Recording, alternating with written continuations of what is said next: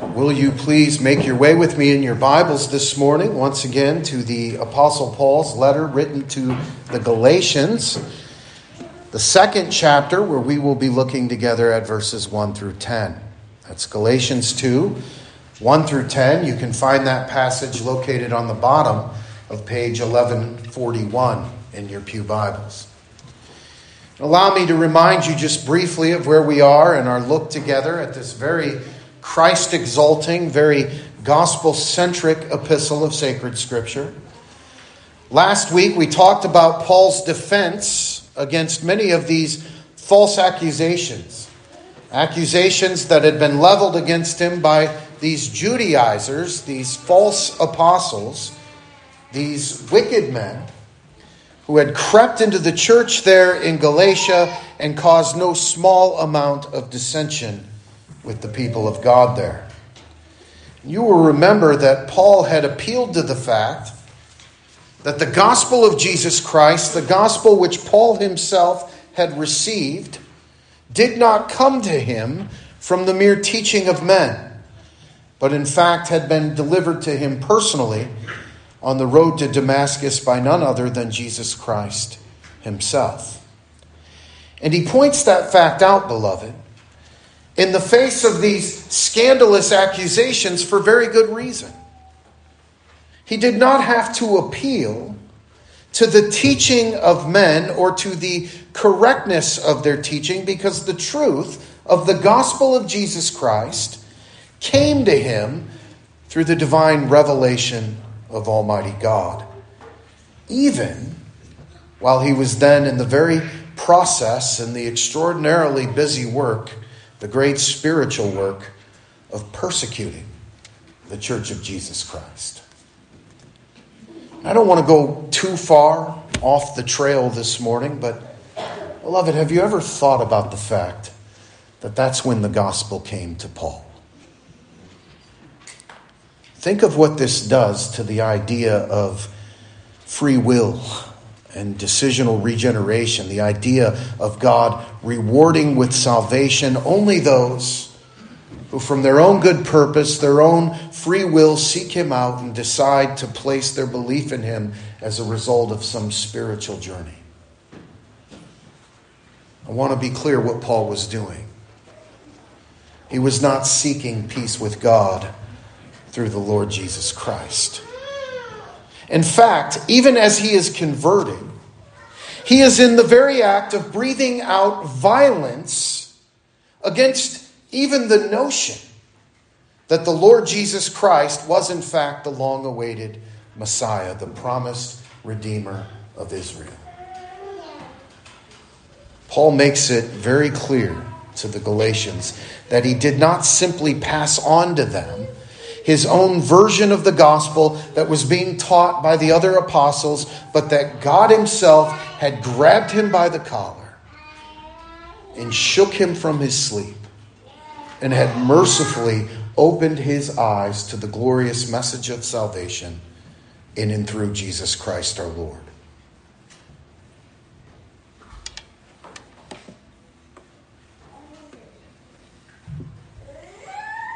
It was his person. It was his work. He did not have to appeal to the approval of men to prove the correctness of his doctrine. Rather, Paul pointed to the very hand of God in directing every step he made in the first place. And as has been the case throughout this letter, Paul again beats back these false accusations that had been made about not only him, but really about the freedom that existed for the people of God because of the gospel of Jesus Christ. We need to be clear. Paul is engaged in battle against these workers of iniquity, these destroyers of the peace of Christ, the comfort of Christ, and joy in Christ. These men that would dare to creep into the sheepfold and seek to bring death and misery to the flock that had been entrusted to Paul's care. And now that Paul has clearly made known to the people the fact that questions about his authority to do what he's doing are not simply leveled against him. They're not simply leveled against Paul, but against God himself, who gives all authority in the first place. He does not need to appeal to the authority passed on to him by men who merely confirm the authority that God himself had given him. First and foremost, Paul points the Galatians back to Almighty God who gives all authority. And I want to remind you, these false teachers are much, much more, much worse than just simple men who have somehow erred in their understanding and have then innocently led people astray because of their ignorance. That's not what's going on in Galatia. These men are enemies of the gospel of Jesus Christ, which makes them enemies of Almighty God. Think about the way that Paul is fighting here. Do you think that he thinks that these are just simple sheep who have slightly, perhaps even barely misunderstood the whole truth? No, as Paul's tone indicates throughout this letter, these men are wolves looking to do what it is that wolves love to do, feasting upon the sheep. They are haters of God, and they seek to only bring about death and destruction and misery in the church of Jesus Christ because they are wolves. So Paul not only shows that they are mistaken in their understanding of the Word of God, but he then shows that they are truly something far more sinister than just that. These men are liars. They are haters of God. They've not only erred regarding the truth, they have lied to the people of God as a means of distracting them from the glorious work of God that is found in the pure, undefiled gospel of Jesus Christ. That's the situation in Galatia. They are deceivers, liars, evil men. And Paul now points to the truth of the matter at hand to further discredit their hateful lies and to establish the truth of the Word of God and the foundation of the Christian's peace in this fallen world, where you and I know what it is to wear these prison houses of flesh. And these men have accused Paul of being in open rebellion against the apostles. They had said that he was in fact preaching his own version of the gospel apart from the law, and that the apostles were teaching no such thing themselves. They had said that the apostles and Paul were not preaching the same gospel, and that the two of them were opposed to one another, that the apostles were the ones who really had the authority and not the apostle Paul. And now that he had firmly established what authority is, and indeed where it comes from, Paul now points to the facts surrounding his relationship with these apostles and where he stood with them, and the fact that they were indeed preaching the same message. And so, beloved, it's with all that in mind, let's look to the Word of God now. I'd like you to follow along with me as I read Galatians chapter 2, verses 1 through 10. Hear now the word of our Lord. Paul speaking says, "Then after 14 years, I went up again to Jerusalem with Barnabas and also took Titus with me. And I went up by revelation and communicated to them the gospel which I preach among the Gentiles, but privately to those who were of reputation, lest by any means I might run or had run in vain. Yet not even Titus, who was with me, was compelled to be circumcised. And this occurred because of false brethren secretly brought in, who came in by stealth to spy out our liberty which we have in Christ Jesus, that they might bring us into bondage, to whom we did not yield submission for even an hour, that the truth of the gospel might continue with you. But from those who seemed to be something, whatever they were, it makes no difference to me. God shows no personal favoritism to no man. For those who seemed to be something added nothing to me. But on the contrary, when they saw that the gospel for the uncircumcised had been committed to me, as the gospel for the circumcised was to Peter, For he who worked effectively in Peter for the apostleship to the circumcised also worked effectively in me toward the Gentiles. And when James, Cephas, and John, who seemed to be pillars, perceived the grace that had been given to me, they gave me and Barnabas the right hand of fellowship, that we should go to the Gentiles and they to the circumcised. They desired only that we should remember the poor, the very thing which I also was eager to do. This is the word of our Lord. May he always bless the reading of it. Let's pray. Heavenly Father, again, we're grateful for the opportunity to come before the word of God this morning. We pray that you would clear our hearts and our minds from the many things that seek our attention in this life and distract us from what truly matters.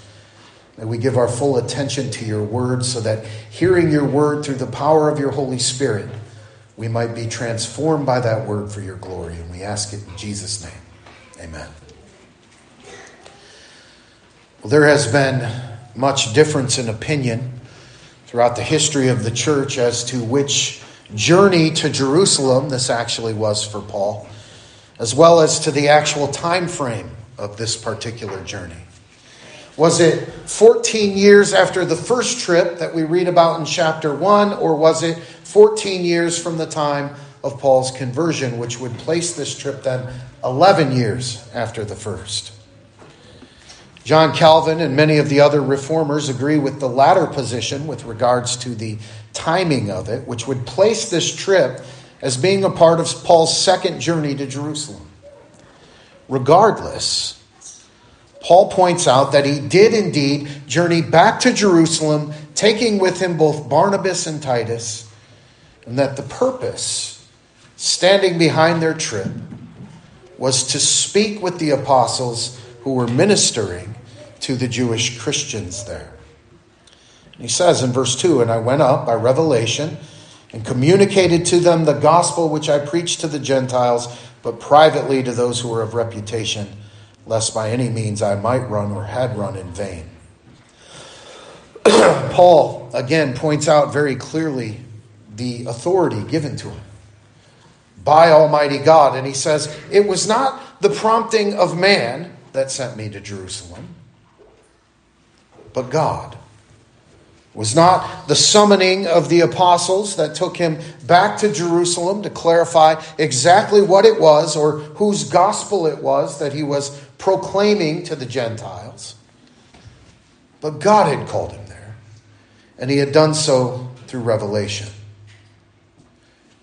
It was not that the controversy had so erupted in the church that the apostles had to call Paul into their presence for him to give an account for himself, but so that the gospel could even be further established. God sent Paul to the apostles to make certain, in front of everyone, that indeed they were all coming from the same place. And Paul did not feel the need to go to Jerusalem and gain this large audience in order for him to clear his good name once and for all. Again, that's not why he went. Instead, he says that he went to those who were of reputation, that is, to the apostles, the leaders of the church themselves, and he communicated to them the gospel that he had been preaching. The people in Galatia were confused. And they were, as a result, engaged in restless, nagging doubts because of the wicked misleading of these false teachers that had come into their midst. And rather than go and have an open debate in front of those who might be weak, Paul goes instead to the leaders of the church, the pillars of the people, and he tells them privately what it is that he's teaching. And he does it first. The false teachers had tried to show that Paul and the apostles in Jerusalem were in fact at odds with one another. They had managed to shake the people's confidence in Paul, and the idea that the Gentiles needed to adhere to the law was gaining steam in the church every day. And Paul was being accused of having labored all these years in vain, teaching that it was faith in Jesus Christ alone, through the grace of Almighty God alone, that justified a man before God. They had said that he had wasted all of these years teaching something that the apostles themselves would certainly say is wrong. Something that is categorically false. And so Paul avoids that debate with these false teachers. He goes immediately to the apostles themselves. And he does it in order to show there is no disagreement between him and the apostles when it comes to the gospel of Jesus Christ. They are in wholehearted agreement with the gospel that Paul is preaching. He goes to the very heart of the disturbance among the people of God by not engaging these accusations and fighting with the apostles because of these false teachers. He ends all speculation as to what each person believed by going to the source themselves. And he explains to them what he is teaching about the gospel and the law of God.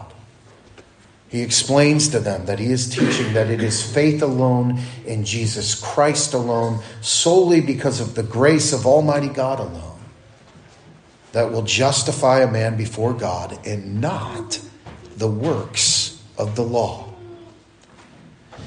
And he tells us how it was received in verse 3. He says the result of their hearing what he had to say regarding the gospel was that not even Titus, who was with him, who was a Greek, was compelled to be circumcised. It gives you a sense of the content of this discussion. Paul explains everything he's doing to the apostles, and he says even Titus, who had been with him before these apostles, was not in any way found by any of them to stand in need of circumcision for the completion of his righteousness. Now let's be clear here. Paul is not, as these false teachers accused him, saying that circumcision itself is an evil thing. He's not coming into this group and telling them that they now need to despise the law or even that he despises the law. But he is saying something about the law, and he's saying that the law itself, and hear me here, the law itself is powerless to change the heart of man. And that it cannot and it will not produce the righteousness in fallen man that is necessary for man to stand justified before a holy God. Therefore, it was wrong to demand that of the Gentiles as a means of their justification. And there is a reason that Paul does not let it come about that Titus is circumcised. He sees the plotting of these false teachers and he deals them a blow instead of giving them more ammunition to continue to be able to spread their lies and their falsehoods. Look at verse 4. And this occurred because false brethren secretly brought in, who came out to spy out our liberty which we have in Christ, that they might bring us into bondage, to whom we did not yield submission for even an hour. Why? That the truth of the gospel might continue with you. These false teachers were lying in wait for Paul to come in front of these fellow Jews in this council meeting and circumcise this Gentile so that they could jump out from the shadows and say, now we have you. So you preach this gospel of faith to the Gentiles, but when you come in front of the Jewish establishment, you agree that the law is also necessary. That's why you circumcise. We have you right where we want you, Paul. You've been exposed. But remember that Paul is only even at this place because of the revelation of Almighty God, and so he has none of it. He says to the Galatians that not even an hour will he yield to these liars, so that the truth of the gospel of Jesus Christ will remain in confusion for these Galatians. You see Paul's point. This isn't just an important fight, it's a critical fight. It's a matter of life and death. And beloved, I want us to see what's at stake in this fight. The gospel of Jesus Christ is a message where God, Almighty God, and Him alone receives all of the glory and man gets none. Paul will not stand for even an hour while men come in and try to take some of that glory of our salvation for themselves. And he exposes their lies even while they are in process of trying to discredit him. And he does it to wage war with the grace. They're doing it to wage war against the grace of Almighty God and the gospel. And Paul's not having it. He will not stand there and allow for these wicked men to gain even an inch of ground in this fight. And he tells these Galatians it's because he wants them to have the truth of the gospel, that it would continue with them. That they would know the life-giving liberty that is theirs in the person and work of the Lord Jesus Christ. That they would know the joy of the Christian life. That they would know their only comfort in both life and in death. And as a result of knowing that leads to trusting, that they would live out their existences as those who are truly grateful to God for His invading grace that has come into their lives because of the blood of the Lord Jesus Christ. Beloved, you have to understand, Paul loves these people. We have to see that. And it's that love for them, it's his love for the gospel that compels him to go to Jerusalem and end these accusations and end this dissension in the church and rightly return all of the glory of our salvation to God and to Him alone. And you can still get a sense of where the glory belongs as Paul ends this point in verses 6 through 9. He says, but for those whom seemed to be something, whatever they were, it makes no difference to me. God shows personal favoritism to no man. For those who seemed to be something added nothing to me. And I want you to understand something. There's a lot of confusion about this verse. Paul is not trying to discredit the ministry of the other apostles here. He's not trying to thwart in any way their God-given authority to go out and to preach the gospel. But because it is the glory of God that is at stake, Paul is saying that these men, whom we all accept as certainly being something, these eyewitnesses to the ministry of the Lord Jesus Christ,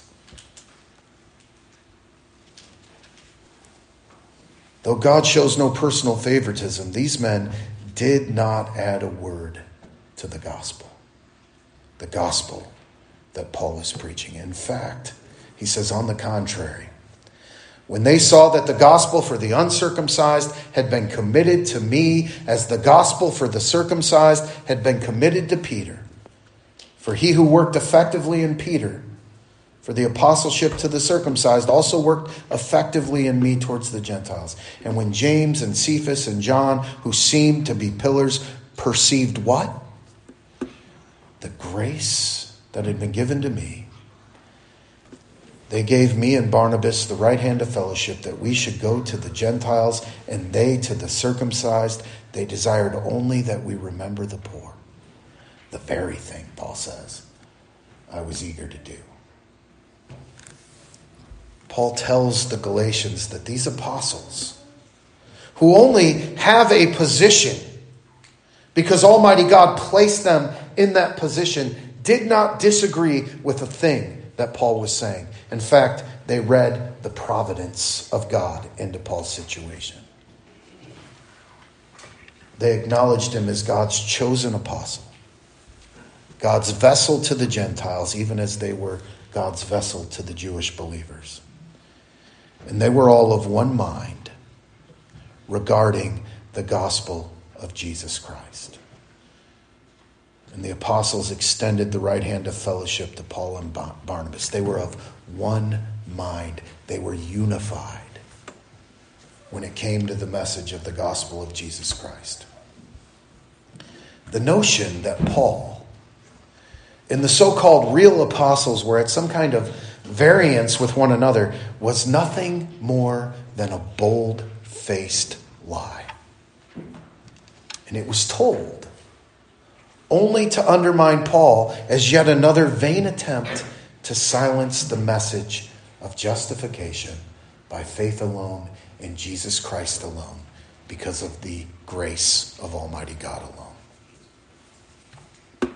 These wicked men wanted the glory to belong, at least in part, to man. And that's why they clung to their own version of the law light. You understand that this version of the law they were clinging to was a far cry from the holy law of God. The truth is, these men wanted nothing other than for man to get the glory because they were following a different gospel from a different God. And it was, in fact, no gospel at all. And we have to recognize that. They were seeking to please their father, the devil, not Almighty God. And maybe you hear me say that this morning and you think that sounds pretty harsh. I mean, you're listening to all of this and you're thinking that maybe I've gone a little bit further than you're comfortable with this morning. I mean, come on, Steve. You do know these men were part of the church. Right? They didn't just show up out of nowhere. They were part of the church. They just happened to disagree with Paul. This was just more theological quibbling, like so much of what goes on in the Christian blogosphere in our own day. That's all.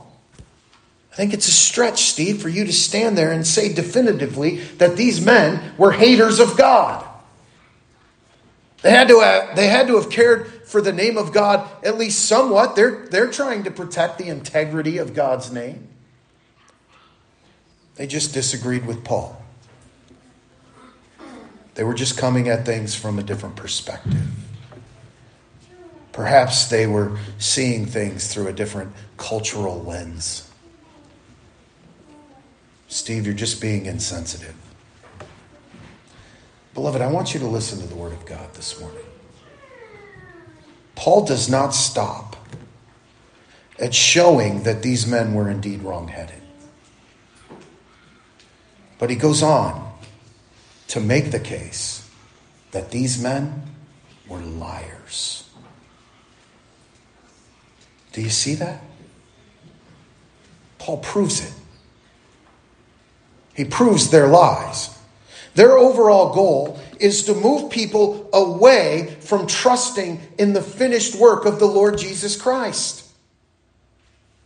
And Paul goes to the other apostles and they find they are all in absolute, complete harmony over the wonderful truth of the gospel.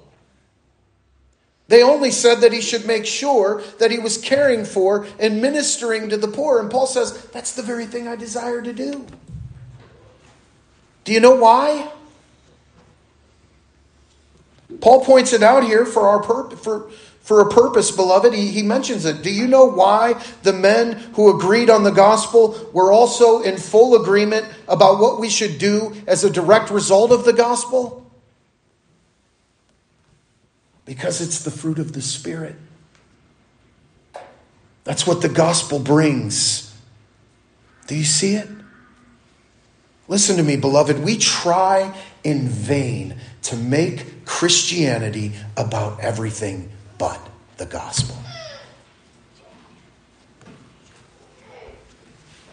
But Christianity, authentic, biblical Christianity, produces not spiritual superstars, not individual Christianized personal odysseys where you can prove your worth and make your public sacrifice.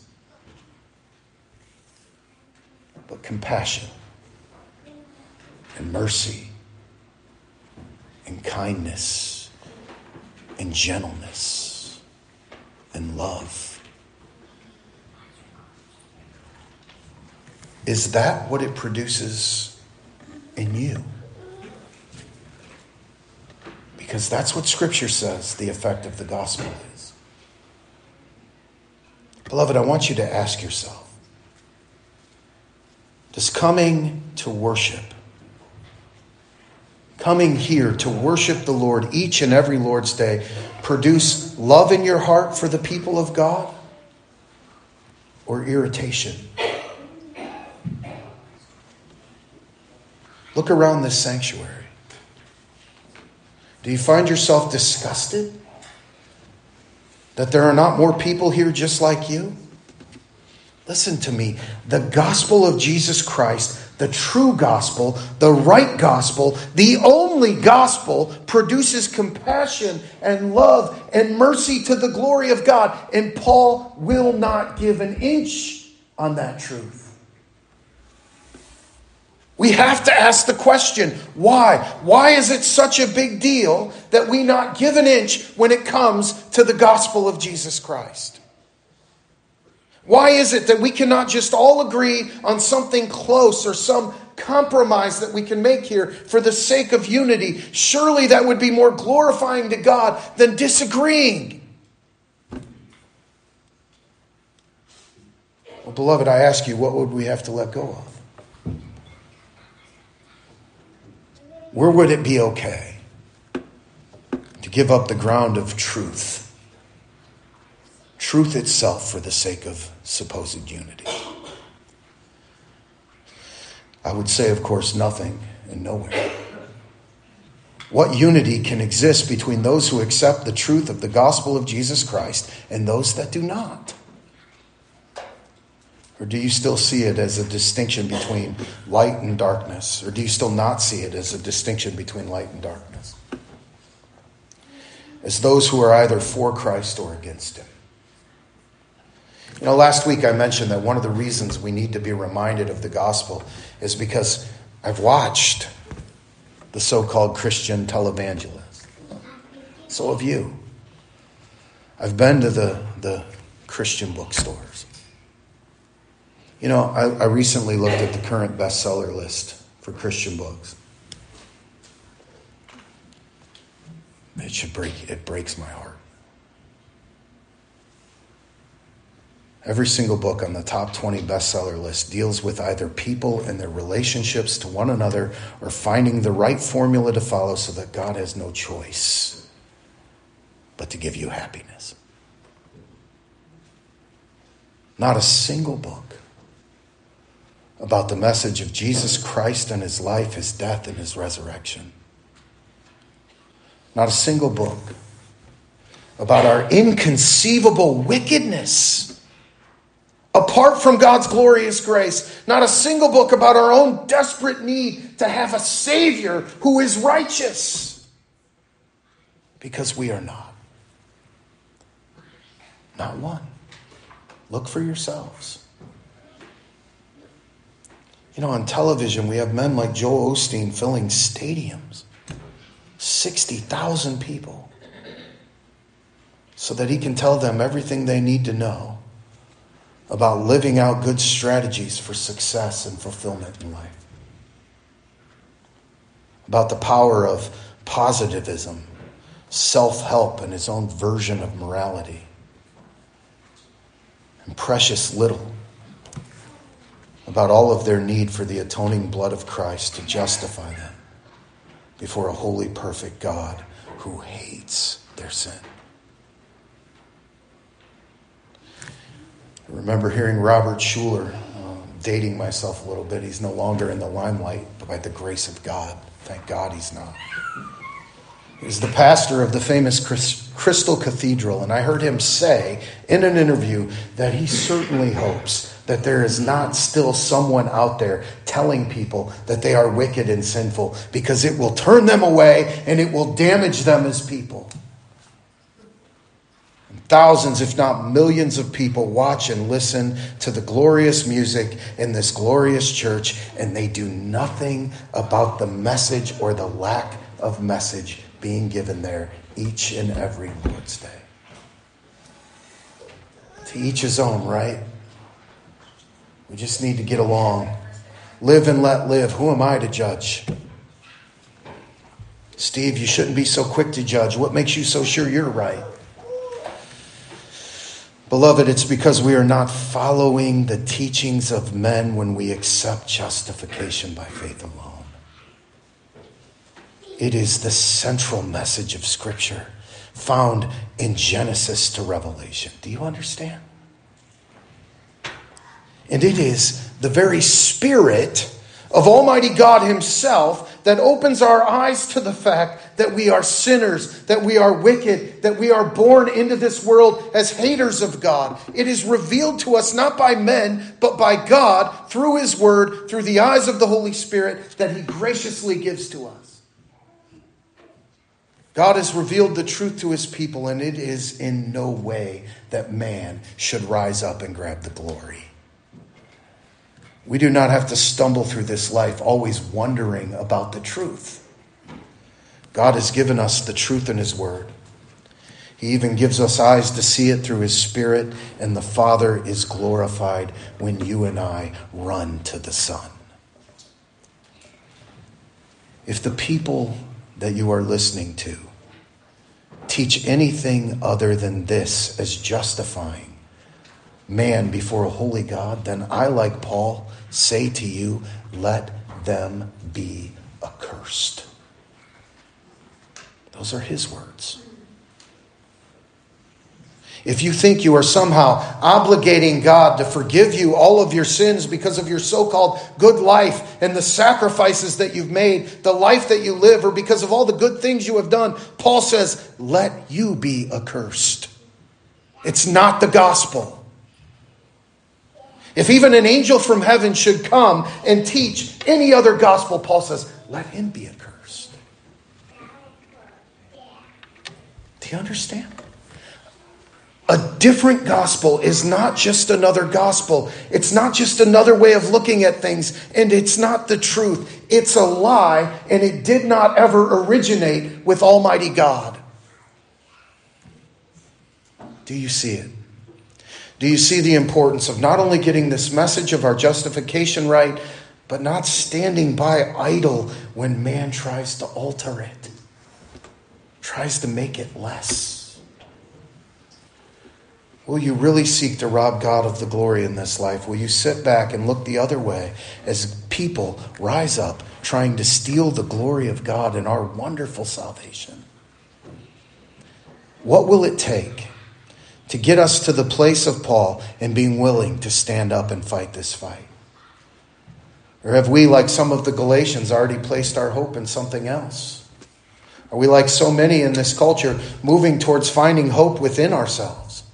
Or finding hope in positive thinking or in understanding love languages?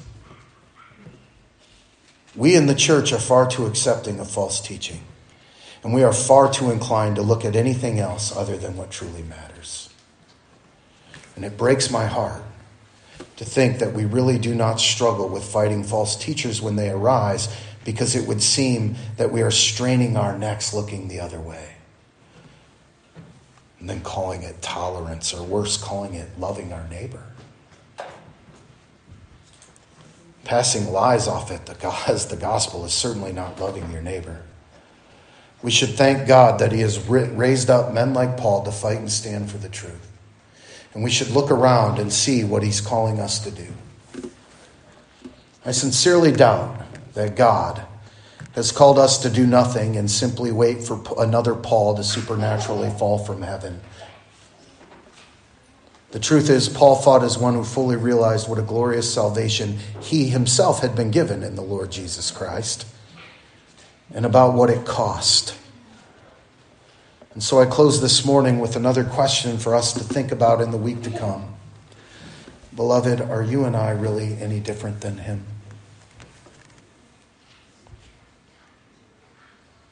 If the gospel is not amazing to you this morning, I beg you to look again at the holy law of God and find out how far you fall short of it. The thing that makes the gospel amazing is, number one, our desperate need for it. And number two, the grace that we can't wrap our minds around, that God would know us, that he would know us as we are, like we are, mean sometimes, right? Sinners. That he would love us enough to give up his glory with the Father, come down, walk among us, suffer for a lifetime, and die that you might have life. Don't make the gospel about anything less than that, beloved, because it will never heal what truly ails you.